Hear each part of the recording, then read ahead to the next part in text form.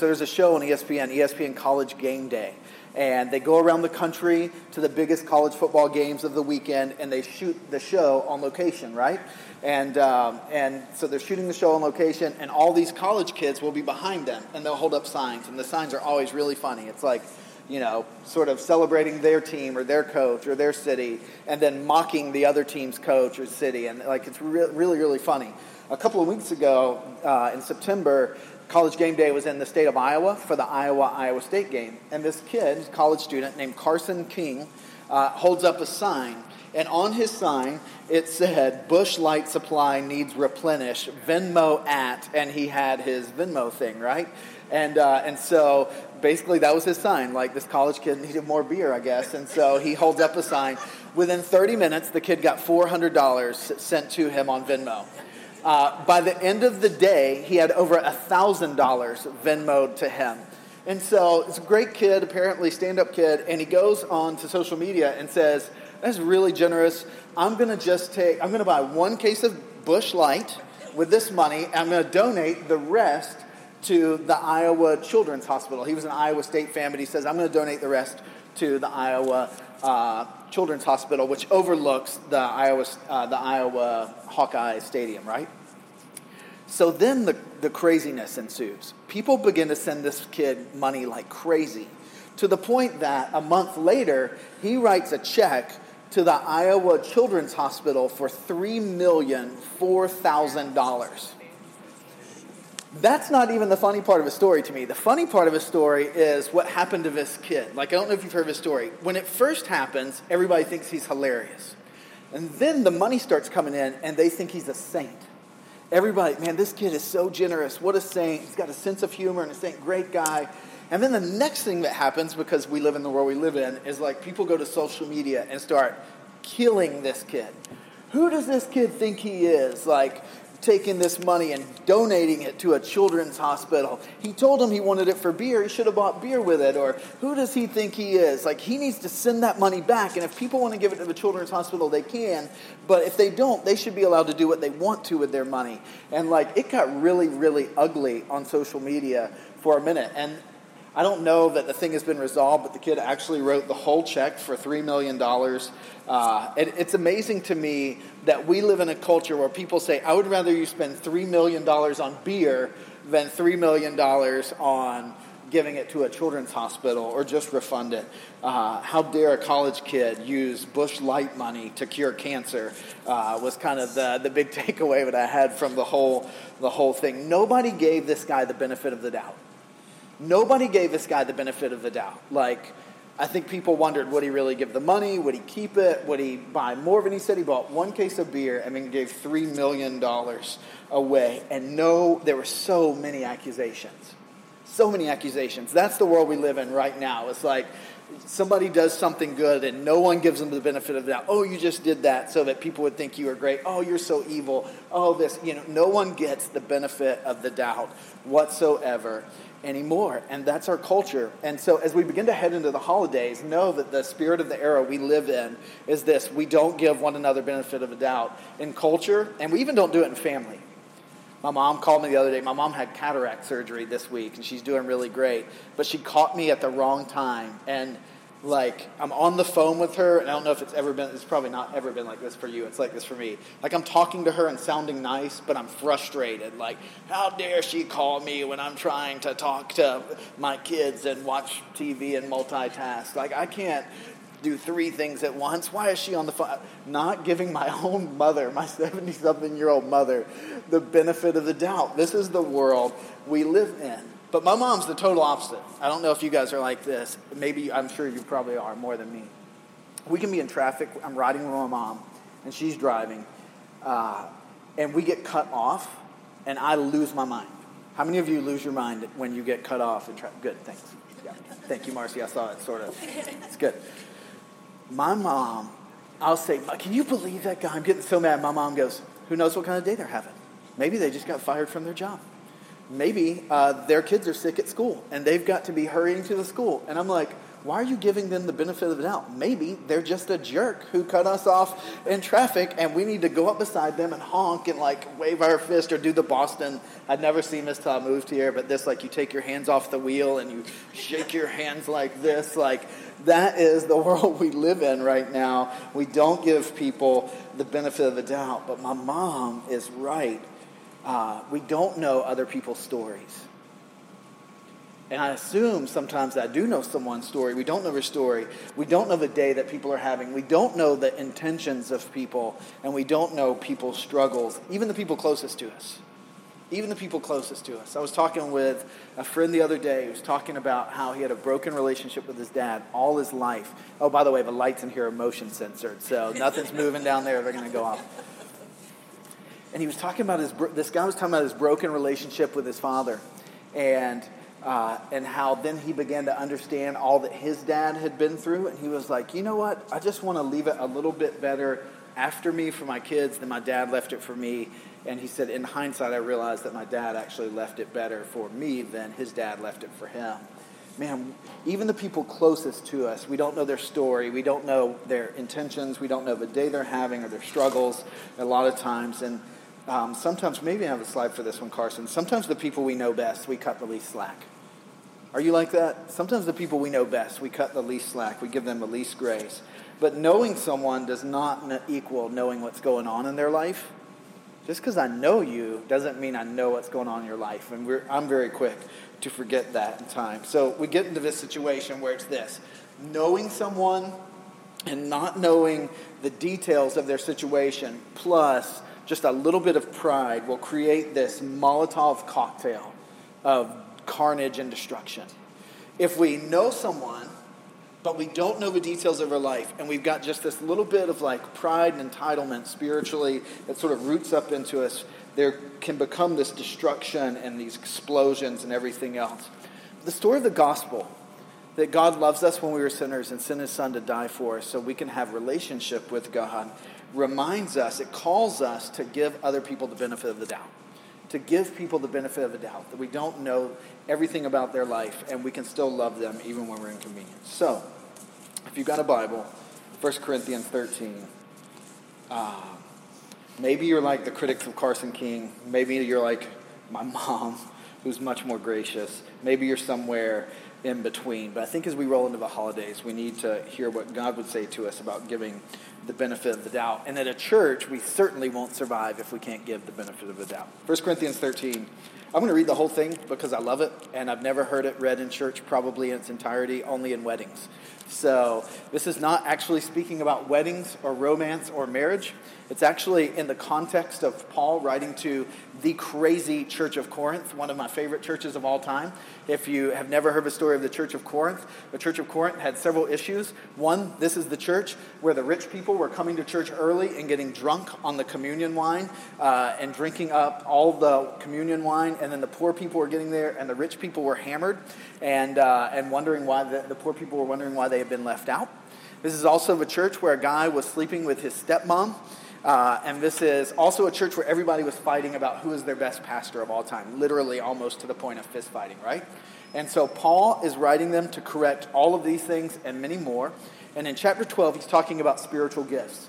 They're fighting about who has what gifts. Like, oh, I have the gift of giving, or oh, I have the gift of being able to understand the Bible, or I have the gift of service. And they're literally fighting about it. And Paul is writing them to talk about the spiritual gifts.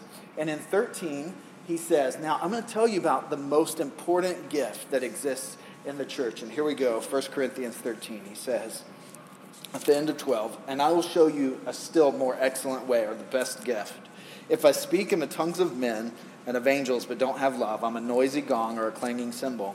And if I have prophetic powers and understand all mysteries and all knowledge, and if I have all faith so as to remove mountains, but I don't have love, I'm nothing. If I give away all that I have, and if I deliver up my body to be burned, but I don't have love, then I gain nothing. Love is patient and kind. Love does not envy or boast. It's not arrogant or rude. It doesn't insist on its own way. It's not irritable or resentful. It doesn't rejoice at the wrongdoing, but rejoices with truth. Verse 7, this is the one we're going to focus on today. Love bears all things. Love believes all things. Love hopes all things. Love endures all things. Love never ends. As for prophecies, they pass away. As for tongues, they will cease. As for knowledge, it will pass away. These are the gifts that they're fighting over. For we know in part, and we prophesy in part. But when the perfect comes, the partial will pass away. When the mature comes, the ripe comes. The immature and the unripened will pass away. When I was a child, I spoke like a child. I thought like a child. I reasoned like a child. When I became a man, I gave up childish ways. For now we see in a mirror dimly, but then we will see face to face. Now I know in part, then I shall fully know, even as I have been fully known, implied be known by God. So now faith, hope, and love abide, these three, but the greatest of these is love. I've always heard that at weddings. And when you hear at weddings, and you're standing there watching a bride and a groom in a tuxedo and a dress, we tend to hear that and think romantic love, husband and wife love. But the word there's three New Testament words for love, three Greek words. Some of you have heard this before. The first one is the word eros. It just means like sexual love, romantic love. The second one is phileo, brotherly love. The love that I feel for Jamie because we're friends. We hang out. Like we went to have food the other day at Brewer's Fort. I can't remember what I ate now. We had food. And we just enjoyed talking. We have similar interests. I phileo Jamie, brotherly love. It's where we get the city Philadelphia, where Ben Franklin, when he had a falling out with his brother from Boston, relocated to Philadelphia, because that's where you go when you have a falling out with your brother, is to the city of brotherly love. And so there's eros, then there's phileo, and then here's this word. And the Christians coined this word. This word's agape. Every time you see love here, it's the word agape. And agape is a totally different love. It's not romantic. It's not brotherly. Agape is the way that God loves us. The best way that I use agape when I'm reading the Bible and see this word is cross love. Agape is cross love. It's the love of the cross. It's a love that says, you don't deserve it. I don't even necessarily know you. I might not like you at all right now, but I'm going to choose to lay down my life for you. That's cross love. That's agape. So Paul says in verse 7, agape bears all things. Agape, the love of the cross, believes all things. The love of Jesus hopes all things. The love of Christ endures all things. This is cross love. And Jesus is the greatest example in history of it. When we see the word love in the New Testament, which is written in Greek, the Old Testament's written in Hebrew. When we see the word love, usually the word, not always, usually the word is agape. It's this idea of laying down our life, God laying down his life to love us, or us laying down our lives in love, the self-sacrificing love for another. And so let's look at these four phrases. Love, agape, bears all things. Agape bears all things. It protects. That word means to protect or to endure. Love endures all things. Or the absolute best translation of this word is love covers all things. Love puts a veil over all things with one another. That's not the world we live in right now. Because we don't give the benefit of the doubt, we like to rip the veil away and assume what someone is intending in a situation, right? But love throws a veil over. It bears with offenses. It holds up under the strain of difficulties. Even, Jesus says, with love for enemies. Jesus has called us to have a covering love even for our enemies, people we barely know. It's a covering. In other words, love does not expose the sins of others publicly. This is revolutionary. Love doesn't expose the sins of others. If I, as Renee's friend and brother in Christ and his pastor, know that he's struggling in sin, I don't stand up on a Sunday and say, hey, let me tell you about Renee and what he did, right? And I don't even, standing there with Carson, look over at Renee and go, man, let me tell you what Renee did this week. Rather, the opposite is true. I try to cover that publicly and be gracious to him. And go to him privately and say, hey man, it looks like you're struggling. I love you. What can I do to help you right now? Because I know that this is not who you are, who we are as Christians. We want to cover and we don't expose the sins of others because we don't want to bring shame. We don't want to shame someone. Bearing in love is protecting the other person in love. And this is important as Christians. It's also protecting the integrity of the gospel. If you saw me over at the offering basket over there after church and I'm taking cash out, to cover that is not loving. That would be funny, wouldn't it? That's not loving. Because actually, that's unloving. Because that would be, if you just ignored that, you would be undermining the integrity of the gospel. And so to love and bearing all things is to not expose someone's sin, to try to protect their integrity, and also to try to protect the integrity of the gospel. It's not enabling sin. Cross love doesn't wink at sin. Cross love doesn't excuse sin. Cross love doesn't defend or minimize or enable sin. It's cross love covers the other person, and it covers our heart from resentment. Has somebody ever sinned against you, offended you, and you just feel that resentment boiling up? And it's like your temples get hot and your insides are on fire? Cross love puts a covering over that to try to put that fire out in grace, because we don't always know the intentions of someone else. The second thing love does, it believes all things. Agape believes all things. It's not gullible, but it's hopeful, believing in another. Cross love doesn't demand trust when trust is lost. Cross love doesn't demand trust when trust is lost. Has someone ever violated your trust and they lost the benefit of the doubt? Cross love doesn't give the benefit when there is doubt. It has to be smart, but it also has to believe. We had a woman, a really dear friend, in a previous church, and she was cheating on her husband. And she got pregnant with another man's baby. It's one of the craziest ministry moments I've ever had in 20-something years of ministry. So she gets pregnant with another man's baby, and she comes back to her husband and, "Will you take me back?" And I remember the night, I can tell you probably the date, 9 years later. They knock on our door, unexpected, and they come in and they start crying, and they're telling us this scenario. She's pregnant with another man's baby, and she wants him to take her back. And he says, "Pastor, what should I do?" And to be totally honest, there are 1,000 things I mishandled about that situation because I'd never been in that situation before. And I wanted to believe that love could fix anything and cross love could fix anything. But the problem became, as they began to move forward towards her delivering the baby, she would say, "You've just got to trust me. You've got to trust me. You've got to let this go. You've got to quit doubting me. You've got to give me the benefit of the doubt." She had lost trust. See, when the Bible calls us to believe all things, we don't give the benefit when there is doubt. And it comes to find out later, she was still cheating on him and ended up taking him to the cleaners financially. It was one of the saddest situations I've ever seen in ministry. When we believe someone, when love believes, it's not gullible, but it's hopeful. Whenever it's possible, we trust others' good intentions. And sometimes it's not possible. Sometimes it's not possible, and we've got to be discerning. God doesn't call us to check our brains at the door, so we would love people. Paul goes on, love bears all things, believes all things, hopes all things. Hopes, we've all been failed and let down. Hope keeps us from giving up on another person. This hope encourages one another to keep moving forward.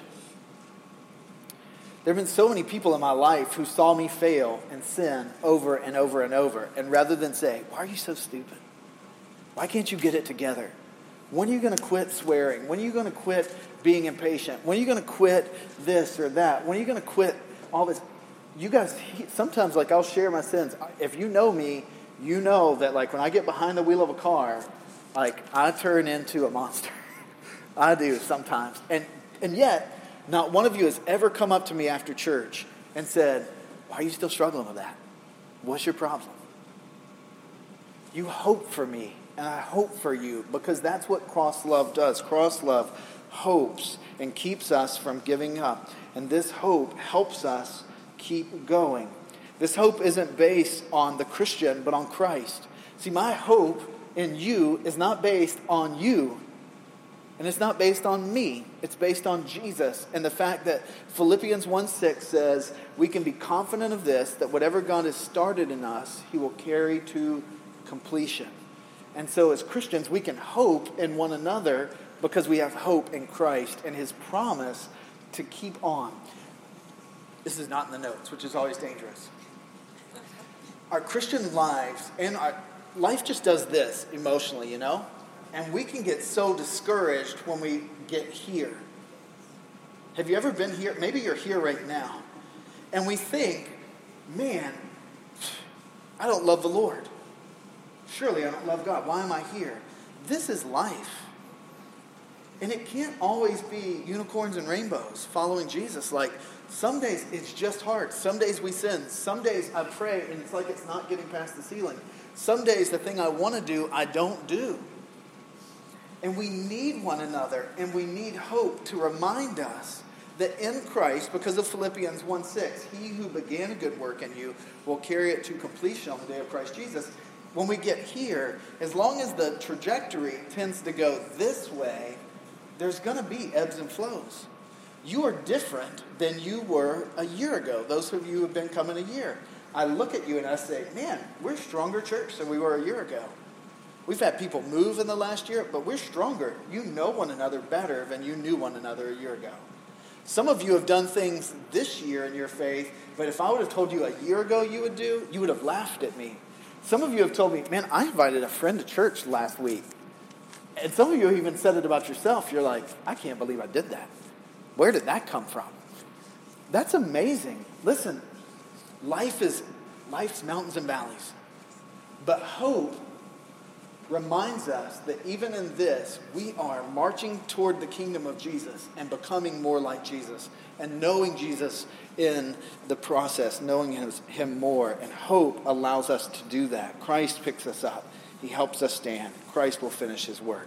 And then finally, as far as the passage goes, and we're going to flesh it out really specifically in a second, love endures. Cross love endures. Cross love carries on like a stout-hearted soldier in a you are dead to me society. Have you ever had somebody say, you are dead to me? I've had that happen a few times. We have a couple of family members who are you are dead to me family members. They've said, you are dead to me, and we did not talk for a couple of years. In a you are dead to me, I'm going to block you on social media. I'm going to pretend like I didn't see you when I drive past you in Charlestown, right? In that world, enduring allows us to carry on like a stout-hearted soldier. I haven't seen the Walk the Line movie about Johnny and June Cash, but I just finished, I know you do. I just finished a really great biography by Greg Laurie about Johnny Cash, and it's amazing to me how this man, from his early 20s until late in his life, struggled on and off with pills and drug abuse. Even as a Christian, he got really serious about his Christian walk in the mid-60s, and even beyond that, for the next 40 years, he would be on and off in his addiction to pills. And his wife, who is also a Christian, loved him through it. And that's what cross love does. It endures all things, carrying on. There had to have been times for her where she was like, is he ever going to get it? I thought he was a Christian. I thought he loved me. I thought he loved our kids. How can you have millions of dollars and be one of the most successful pop or country music icons of all time and still be struggling with this? How can you, Johnny Cash, say you're a Christian, still be popping pills and ignoring our family? And yet she stayed in their marriage all the way to the end. To me, that's an incredible story of that idea of love enduring all things. In our sinfulness, we tend to say things or believe things like, she will never change. He will never be different. This neighborhood, Charlestown, will never change. These people won't change. They can't believe in God. It can't be done. In our sinfulness, we walk away. We give up on people to protect ourselves. We criticize. We pile on. We lash out. We disconnect. We believe the worst. So often our pride or our self-protection, not going to let you hurt me, or I'm better than you hurting me. But the gospel doesn't give us that freedom. We have to humble ourselves and repent of that attitude. The gospel says that the Lord knows us. He knows our actions, and he knows our heart, and he knows our track record, and yet he still gives us the benefit of the doubt. Man, there's been so many times I was like, God, I repent of this knowing that I really wasn't repenting, I was still going to go back to it. I wasn't really repenting. I felt bad. I felt guilty. But I wasn't at the point of changing and letting God change my life. And the gospel is that point where God says, I know you're like that. I love you anyhow. I died for the sins you've already committed, the sins you're going to commit, and the sins you're committing right now, but you're telling yourself you're not going to, but you are. The gospel is God loving us even when we don't deserve the benefit of the doubt. I love Jesus' parable of the unmerciful servant. There's a guy who's got a debt of a few dollars, and he comes up upon this guy after having just been forgiven a debt of millions of dollars. And this really nice man who he's indebted to says, I'm going to cancel your debt. He walks out of that meeting, having been freed from millions of dollars of debt, and strangles a guy over a few dollars debt. And the master comes back and says, I'm going to put you in debtor's prison. You clearly didn't learn the lesson here. Throws him in a debtor's prison. And Jesus says, this is how it is with God. God has forgiven us this spiritual debt of millions of dollars. Who would we be to not give somebody else the benefit of the doubt with who the Lord is, as much as he knows our actions, our words, and our hearts? So practically, let me give us just 10 quick, what this looks like. 1, practically, recognize how much you've been forgiven at the cross and at what cost. When it comes to giving people the benefit of a doubt, you're sitting there at the Thanksgiving table and the rolls are on point this year, and your cousin takes the last roll right as you are going to reach for it, and you say, I hate that woman. I hate her. She did that to me on purpose. She did that because when we were kids, I pushed her down that one Thanksgiving, and she is trying to get back at me for taking this roll. And if I weren't looking, she'd snatch money out of my purse as well. Giving the benefit of the doubt practically is recognizing how much we've been forgiven and at what cost. So when that roll gets taken, we can say, whew, man, look at how much more I've taken from God. And yet he loves me anyhow and has laid down his life for me. Practically, number 2, and I hear the Frozen theme song, or that song from Frozen in my head. Number 2, let it go. As best you can, when you want to not give the benefit of the doubt, let it go. When it's possible, if it's excusable, respond with grace. I set the fire alarm off this week in our house. Natalie was gone for the week. I was playing Mr. Mom, and I was cooking grilled cheese, and the pan got a little hot. I didn't have the vent on high enough. The windows were closed, and the fire alarm starts going off. I'm panicking. I'm doing that thing where you just find a jacket and you're trying to fan it. I'm trying to get the grilled cheese. It's a mess. I can't tell you how many times Natalie has set a fire alarm off in the last 15 years of our marriage. And I would get so mad. And so I called her. I had to do some humble pie. Because I'm always like, Tracy, you're looking at me. I'll explain why. I'm like, turn the vent on. If you're cooking and there could be smoke, turn the vent on. And so she usually does, and it goes off. This week, I got a dose of my own medicine. And I called her. I said, I set the alarm off. She died laughing. She was like, oh, it's so fantastic. I wish I could have been there to have seen that. And she's telling my mom, she's telling everybody she knows about me setting the thing off. From now on, I need to be more merciful with that. Now that I understand exactly why the stupid fire alarm went off. When it's possible, if it's excusable, we respond with grace. And there are times in my life where I'm not gracious and need to be more like Jesus. If it's possible, let it go. 3, be gentle in your words. Choose gentleness in your words.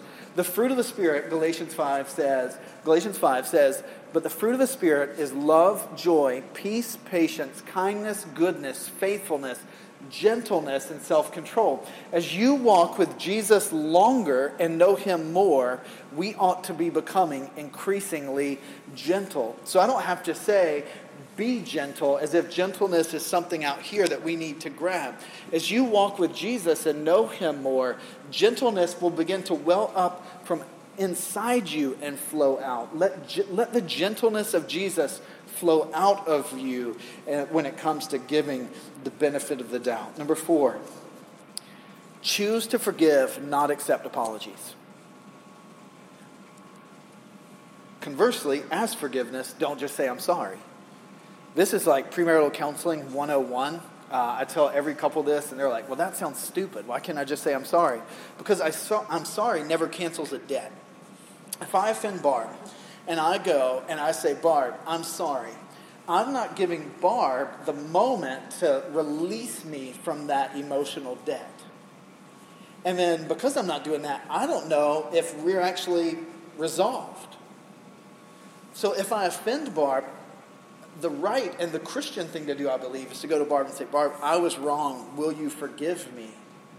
And then she can choose to say, yes, I do forgive you. Or she can say, not yet, let me get back with you. As a Christian, what she cannot do and what we cannot do is say, no. Sometimes there's a process that we need to work through. But followers of Jesus, we've been forgiven so much. We have to work toward forgiveness. So when it comes to giving the benefit of the doubt, we're not looking for apologies and we're not offering apologies. We're asking and receiving forgiveness. And this is a discipline that needs to happen in our relationships. I hate fake apologies. I hate it when you see it in the news. Well, I'm sorry if you got offended. What is that? Like, you know what I mean? You're not even sorry for what you did. You're sorry for how I responded to what you did. We need to, as Christians, choose to forgive, not accept apologies, ask forgiveness, not just say I'm sorry. I made a face at Noah a month or two ago. I think I even shared this on the Sunday morning. I made a face at my son, and I knew I was wrong in that moment as soon as it happened. And I went to him and said, Noah, I was wrong when I made that face at you. Will you forgive me? And he said, yeah. And now, if he ends up in counseling as a 40-year-old man, it won't be because of that incident. That slate is clean in that moment, right? So choose to forgive, not accept apologies. Ask forgiveness, not just I'm sorry. 5, beware of triangulating, especially at the holidays. If there's an issue between Annie and I need to go to Annie privately and say, Annie, here's an issue, right? What I don't do is go to Mark and say, Mark, Annie really made me mad when she did whatever, right? We do this with family big time, especially in-laws. Big time with in-laws and family. We don't bring third parties into our conflicts. That's a way of saying, I'm giving you the benefit of the doubt, but I'm actually not giving you the benefit of the doubt. I'm crushing you behind your back with someone else. We address it in private with no third parties. Natalie and I have one go-to. So I can criticize Natalie to my brother. She can criticize me. She actually gets 2. To her girlfriend Gina and to her sister Nicole. So I've never walked into a Sunday service and thought, now I wonder who my wife has talked bad about me to in this room. It's never happened. There's never a family meal where I have to sit down and wonder what my mother-in-law thinks of me. Natalie won't talk negatively about me with her mom. That is a liberating thing. We don't ever have to walk into my mom's house. My mom would defend her over me all day long. But I never have to walk in she never has to walk in with my mom and wonder, have I been talking about her? We don't triangulate. We have one person that we go to when there's an issue, and that's it. Number 6, refuse to gossip or to listen to gossip. Gossip, if you can't answer, is it true, necessary, or beneficial? If one of those is a no, then you just leave it alone. Just leave it alone. It's not necessary, true, or beneficial. So we don't listen to gossip when it comes to giving the benefit of the doubt, and we don't gossip. Rather, we actually stand up for people. We say, that doesn't seem like him. That doesn't seem like something she would do. I'm gonna choose not to believe that. I'm kind of a work in progress myself. So if they did that, that really stinks, but I could do that too. That, in our culture, will end a lot of these amping things up. It kills a lot of that. Say, that must be tough. And you want to make it really awkward? Somebody comes to you trying to crush somebody, say, man, that's got to be tough, Carson. Let's pray right now for him. Let's just, you and I, hold hands right here. Let's get on the knee, and let's pray that works out. That will stop a lot of gossip. That is a total conversation in there, 100%. Next one, take captive thoughts thinking the worst. Take captive your thoughts thinking the worst about another person. Choose not to believe it. There's some things that We just cannot let dwell in our mind. Next one, with text, be aware of the tendency to read text angry and more sarcastic than they were typed out. That's human nature. If you text me, the way we read text and the way we send text is two different tones. We always read them angry and more sarcastic than they were ever intended to be. It's just how our brains work. So we've got to beware of that when it comes to texting. In fact, face-to-face is the best way to do conflict in all communication. Over the phone is next best. Over a handwritten note is the third best. And then the lowest form of all communication on planet Earth is a text. It is anything emotional, conflict, anything. It is the lowest way to do conflict. So be aware of that. Next, in a throwaway society, we don't run and walk away. There will come a day where you can walk away from this church. You'll say, I don't like that Barb serves communion the way she does. I don't like that we use that translation of the Bible. I don't like that we sing that one song on a Sunday morning. I'm going to another church. The problem is, whatever is causing you to walk away, you will have to deal with at that next place. There is no perfect church. And the moment you get there, you're going to ruin it if it is perfect, because you're not perfect. And I know that because I'm not perfect. So these things, these discontentments, these nitpickiness, all of these emotions, we've got to just deal with them together as family, or we're going to have to deal with them later with new people who are strangers. We had this couple that I pastored for a few years. He is the only person in 20 years of preaching who's ever interrupted me in the middle of a sermon to tell me I was wrong. He was 15 years older than me. Guys in the church were like, why didn't you tell him to shut up? And I said, I thought about it, but that doesn't sound good on the recording, so you should have told him to shut up. They were like, well, next time I'm going to tell him to shut up. I was like, thank you. I'm going to count on you for that, right? Every Sunday, he would tell me something I did wrong. And then they left our church and went to another church. And then I kept in touch with him. We'd occasionally get together because I love the guy. I wanted to pastor him. And they left that church because of something else similar, right? And so finally ends up this third church, and we get lunch one day, and I said, man, how are you? How you like that new church? He goes, well, we don't like this, and we don't like that. He said, but you know what? After going to 6 churches, we realized that none of them were perfect, and we began to see that the thing that was bad was us. We were just angry and negative, so we learned to be quiet and become good church members and understand that if every place has a problem and we're the one common denominator, maybe the issue is us. Man, that was powerful. Rather than continue to walk away and go to another church, they began to address the issue together. And then lastly, in this sort of not giving the benefit of the doubt where we live in, observe the golden rule. Matthew 7:12. Man, whatever we would want somebody else to do for us, we need to do the same thing for them. It's the way of the gospel. We would never dare ask God to put skin on and come die for our sins, and yet that's what he did for us. And so we can extend grace, giving the benefit of the doubt at the holidays and in church and in marriage and in work comes more easily as we walk with Jesus. Get to know Jesus, get to know his heart, and become like Jesus. I have a friend, Rachel. She mimics accents. If she doesn't mean to do it, it just happens. It's Rachel at CRC, yeah. So she could be hanging out with an Australian person, and she doesn't even mean to do it, but she would be like, good day, mate. It just intuitively sort of flows out of her. She'll hang out with Natalie and start saying y'all, or wanting sweet tea or whatever. This is how her brain works. There's something in there. The more we walk with Jesus and spend time with Jesus, the more we get his heart. And his heart is agape and laying down his life. And so if we need that heart, that giving the benefit of the doubt, we ought to just get before Jesus and spend time with him.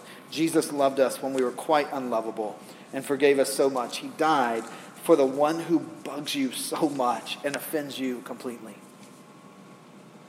That one, that most offensive person in your life, who it's so hard for you to give the benefit of the doubt to. If they were the only person to ever be born and they sinned one time, he would still come and die just for them. He loves them. Christ wants you, therefore, to be a minister of reconciliation, one who fixes the broken things. Jesus will love through you. There's been times in my life where I've thought, I can't love that person. I can't love my dad. I can't love that person who embarrassed me. Man, I can't love that person who always criticizes me, who interrupts my sermon to tell me something so stupid I couldn't believe he interrupted me, and he shared some heretical idea that wasn't biblical. I can't love him. And you know what God says in that moment? I know you can't. I know you can't. But I can.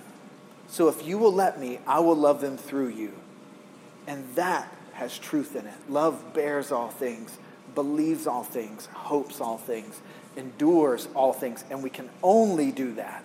We are incapable of it unless God loves through us. Let me pray for us, and then we'll receive communion.